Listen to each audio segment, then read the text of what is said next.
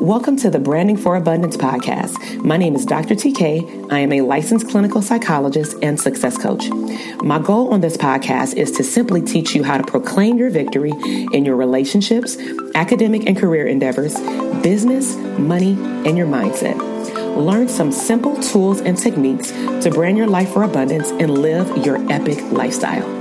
Hey, welcome back to the Branding for Abundance podcast. This is Dr. TK, clinical psychologist and branding coach for therapists. And so in today's episode, I actually took a question off of Instagram that I was asked a while ago. And I continue to receive this question here and there, either from my current coaching clients and or people sending me DMs or emails that are of interest to build and or grow their private practice. And maybe they're stuck, and maybe they're looking for different alternatives to see more clients and build their caseload. And so today I will be sharing with you 3 tips to determine if you should take insurance in your private practice. Okay. And so just to give you a little bit of background about, how I am even able to answer this question is that I do take insurance. Currently, 95% of my caseload is insurance. And the reason why I originally chose to take insurance was because in the beginning of my practice, I wanted to see stability. I wanted to create a foundation. And at the time, I had no brand. I had no marketing tips, tools, coaching. I had no clue what I was doing, if that sounds familiar. And I really just wanted to honestly see what kind of clients will come to me and then try to find my niche based off of the clients that were coming. Because at the time, I didn't have a niche. I didn't have a client avatar, AKA ideal client. And so I was kind of just seeing everybody, which is what most clinicians do. And that was great. I mean, at the time, it grew my practice. It grew my caseload. I was receiving referrals literally every single day through one particular insurance panels. But then as I started getting more experience, I realized what insurance panels I liked, which ones I didn't. I realized how I could negotiate for higher rates. Once I was on the panel, I realized how I can use my niche and my expertise to attract particular type of clients, and also how to tell the insurance panels which clients I did and did not want to see. And so all of that is shared in my Dope Therapist Academy. So if you are interested in that, I'll share with you at the end how to take the steps to first assess where your private practice is, and then how you can add yourself to the wait list for the Academy. So let's go ahead and dive into the 3 tips to determine if you should be taking insurance in your private practice. So tip number 1, the first thing you want to ask yourself is what type of clients you actually want to see. So some suggestions that I have, because as you know, when I provide these tips, I typically provide you the tip, and then I have an outline in front of me with a certain number of bullets of suggestions. Okay. So make sure that you always have your pen and paper ready anytime you listen to my podcast, because I am a professor, a teacher at heart. And so I will always give you like an outline so that you can go and take fast action. So the first suggestion is to think about the geographical location that you choose to serve or that you want to serve, and also the socioeconomic status or SES type of clients that you want to see, because that may determine if you take insurance or not. So for example, currently I collaborate with a nonprofit in which we serve the reentry population, 18 and older men and women who are recently released from being incarcerated from the county or state and higher level jail or prison. So a lot of the individuals that get out, this program helps them get training to get work. However, some of them have Medi-Cal initially, or some of them slip through the cracks somehow, and then we're working on them getting Medi-Cal in California.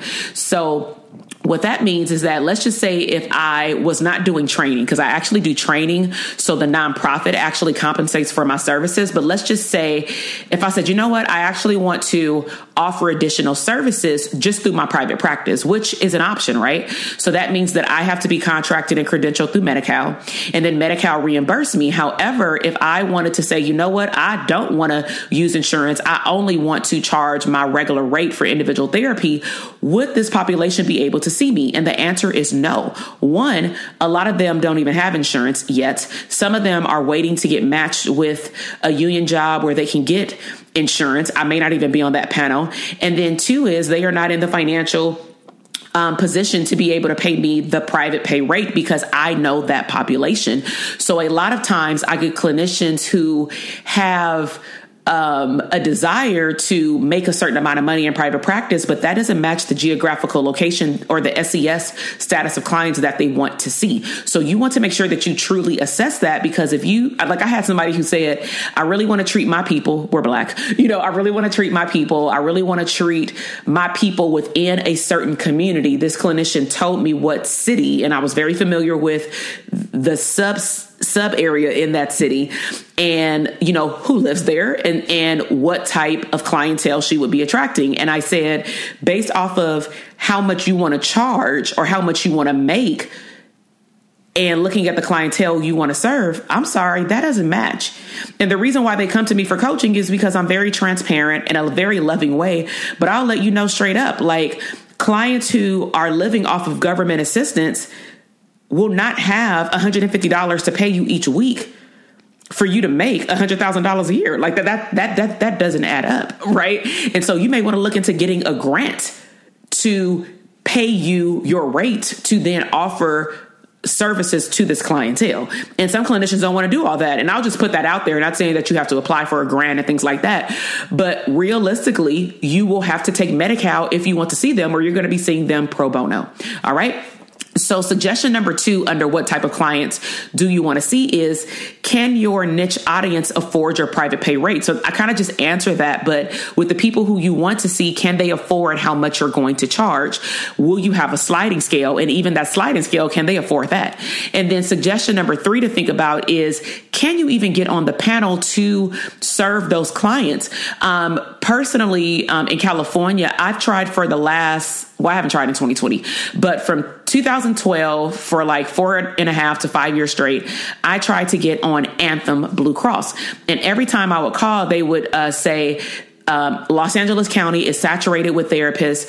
We're not open to individual therapists. And at the time, even I had a group practice and they still said no. I even tried to throw the race card and say, because we were getting a lot of referrals who preferred clinicians of color, bilingual therapists. And at the time I had a team of like 5, and we matched the clientele requirements to be able to say, hey, like we have a niche just with who we are, and we wrote a letter and we still didn't get in. And so, but it was interesting because the insurance panel was saying that they were saturated. And I was like, well, you guys can't be that saturated, meaning they have a lot of therapists, because either these therapists are not taking on new clients, they're not calling clients back, or they don't have availability, but they're not letting the insurance panels know that they're closed. So it just looks like there's a lot of therapists that are offering services and the clients cannot get through, or maybe the therapists don't match the demographics that the clients desire. Right? Clinicians of color.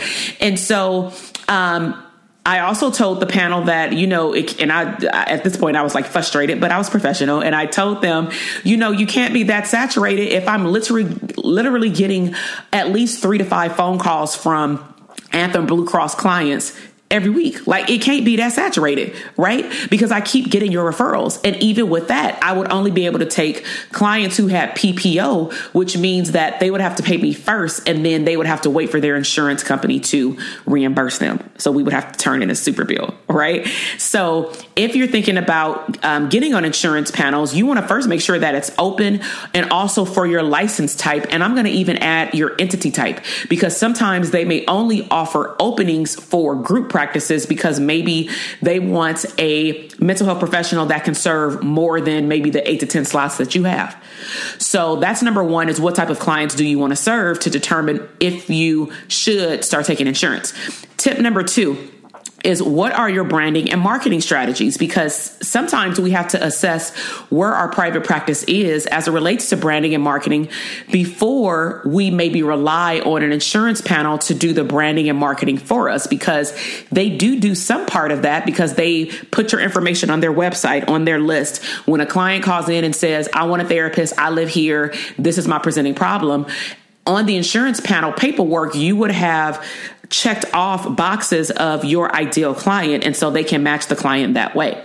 So the first suggestion that I would bring to you is, do you have a brand? Do you even know what branding is, right? Do you have a coach and or do you have any marketing experience? Has your business coach been able to help you market yourself and brand yourself? If so, what has been your success rate with branding and marketing? Because that may determine if you may want to look into an insurance panel. A big one that I see a lot of clinicians missing, and if they have one, they're not implementing it in their business for private practice, or it's outdated, or it's not even filled out correctly, is do you have a business plan for your therapy practice, right?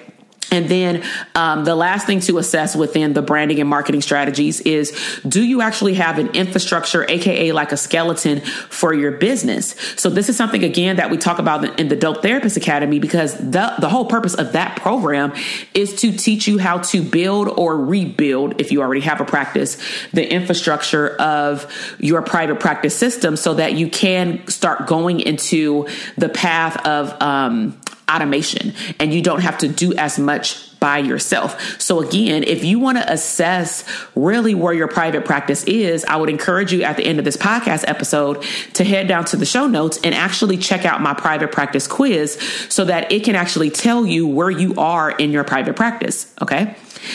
Tip number 3, this is the last tip. Can you set internal, like your mindset, can you set boundaries? And you may be wondering, what does this have to do with insurance panels, right? So let's just say you decide to get on a panel, because that's one of the suggestions that I give the clinicians who work with me is don't get on every single panel that accepts you. You should be doing a thorough assessment to even make sure that this insurance panel meets your needs. Right? So get on one at a time.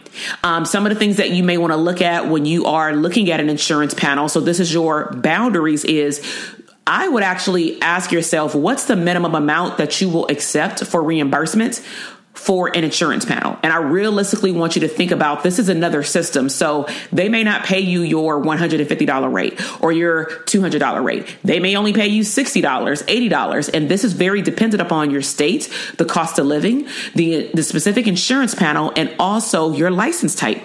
Okay. Because when I had a group practice, of course, I saw all the reimbursements. So when I would hire staff, I would have to tell them based off of the rates. Typically, if they were I'm just going to say a master's level clinician versus a psychologist, one insurance may reimburse $100 for a psychologist, but for a master's level clinician, they only reimburse $80 to $75. So typically I would tell them a ballpark for reimbursements is there's a $20 to almost $30 difference between the different license types. Okay. So you want to inquire about the rates and also the referrals that are given in your area, because you may get on a panel that's open. And I've done that where I literally received one referral in 5 years. And I'm like, y'all keep sending me this paperwork every single year about updating my information. But for what? You're not even sending me any clients. And then I had to recognize that maybe a lot of clients in my area don't actually have that insurance. Okay. So another suggestion for internal boundaries is, if you do start obtaining private pay clients while you're on the insurance panel, can you actually set a boundary and dedicate a certain amount of slots to those insurance clients? So as I built my practice, I continued to advertise, of course, for private pay or out of pocket and PPO clients that would pay me first, and then they would get reimbursed second from the insurance panel themselves. So with that said, as I started to build up my private pay clientele, because of my availability at the time when I was working, I chose to decrease the insurance panel slots simply because they didn't reimburse enough at all. Right. So at one point I was only taking, I think like 5 or 7 insurance clients. So when those client slots were full, I would notify the insurance, especially if I had just begun and they look like they're going to be, I'm going to say long-term clients, like 6 months to a year due to trauma and such, or maybe like deep family systemic conflict problems where I may have to see like different clusters of the family, may start with the parents, then I see the kids, etc. So with that said, I will actually notify the insurance companies, which I believe a lot of therapists don't do, which is why you continue to receive phone calls, and then you got to turn these clients away. And you have to think about what this does to clients. If they are given 3 numbers or 5 numbers when they call their insurance company, and everybody is doing the same thing, saying, I'm full, I don't have any availability. What would you do if you were in a crisis? Most people are not equipped with coping skills, so they'll just give up and not deal with the problem and allow the problem to build up and get worse. And then when you get them next time, now they're in a full-blown crisis, if not in the hospital. So think about the client's perspective, okay? So notify the insurance company when you're full, and identify when you start building your private pay rates, how many client slots do you want to have for the insurance panels? Okay. And suggestion number 4 under internal boundaries is, like I mentioned, make sure that you do your due diligence to communicate with the insurance panels. Most of them, it's an online portal. All you do is literally click a button or put a check mark in a box saying how long you don't want to receive referrals, and then they won't send you referrals. And then when you're open back up to referrals, or I would say if you know you're about to wrap up with a client in like less than 60 days or 30 days, go ahead back online or call the insurance panel and let them know that you are open for referrals again. Okay, so let's just recap what we talked about today in regards to 3 tips to determine if you should take insurance. So tip number 1 is you want to have a thorough assessment of what type of clients you want to see, such as looking at your niche, audience, and geographical location. And can you get on the panel? Tip number 2 is, do you have branding and marketing strategies in addition to a business plan and an infrastructure like a skeleton of your business? And tip number 3 is, can you set internal boundaries to determine which and how many insurance panels you're going to get on, and how many slots you're going to have available once you start building up your private pay clientele. So I really hope that you enjoyed this episode. As always, I'm really glad that you tuned in today. If you know of any other mental health therapists that are looking to build, brand, or grow their private practice, please share this podcast channel with them. Make sure that you subscribe so that you can be the first to know when I send a new podcast episode. Right now, I am on a podcast content creation binge simply because we're working from home full time. And I really feel like a lot of therapists don't really understand that you are all essential providers as well. Out of any time that I've seen in my career, this has been the season where, in addition to medical professionals and first responders, you are needed and you are sought out. So why are you not taking this time to build your brand? So if you really want to learn more about growing your private practice and assessing where your private practice is, I would encourage you to check out the show notes and take the private practice quiz with the link in my show notes. Now, I did mention the Dope Therapist Academy. So if you want to get on the wait list for the Dope Therapist Academy, the way that you're going to determine if that would be a good match for you is to take the private practice quiz. When you're done with the quiz, it will give you recommendations of where your business is, and then it will also recommend you of what program I have that would be a good match based off your level, because I'm all about assessing your needs to make sure that you're matched with the right program, and not honestly just throwing you into a program just because you think it's a good match, because maybe that's not where you are. Maybe you're actually beyond what I teach in the academy as well. So if you want more motivational quotes, I typically talk about lifestyle and abundance on my Instagram page. Then make sure that you head over to Instagram and follow me on Dr. TK Psych. Make sure that you also, if you can, let me know your feedback. That's the thing about podcasts. I don't know who I'm talking to. And so let me know your feedback. Let me know your biggest takeaway from this episode by going over to iTunes and telling me what you learned and what you're going to take fast action on in this podcast episode. And so thank you for tuning in today. I love you, and I will see you in the next one. Bye. Thank you so much for listening to the podcast episode today. I am super excited to see your growth in your business, career, money, and relationships. Be sure to check me out on Instagram at Dr. TK Psych, where you can find daily inspiration and tips to live your abundant lifestyle.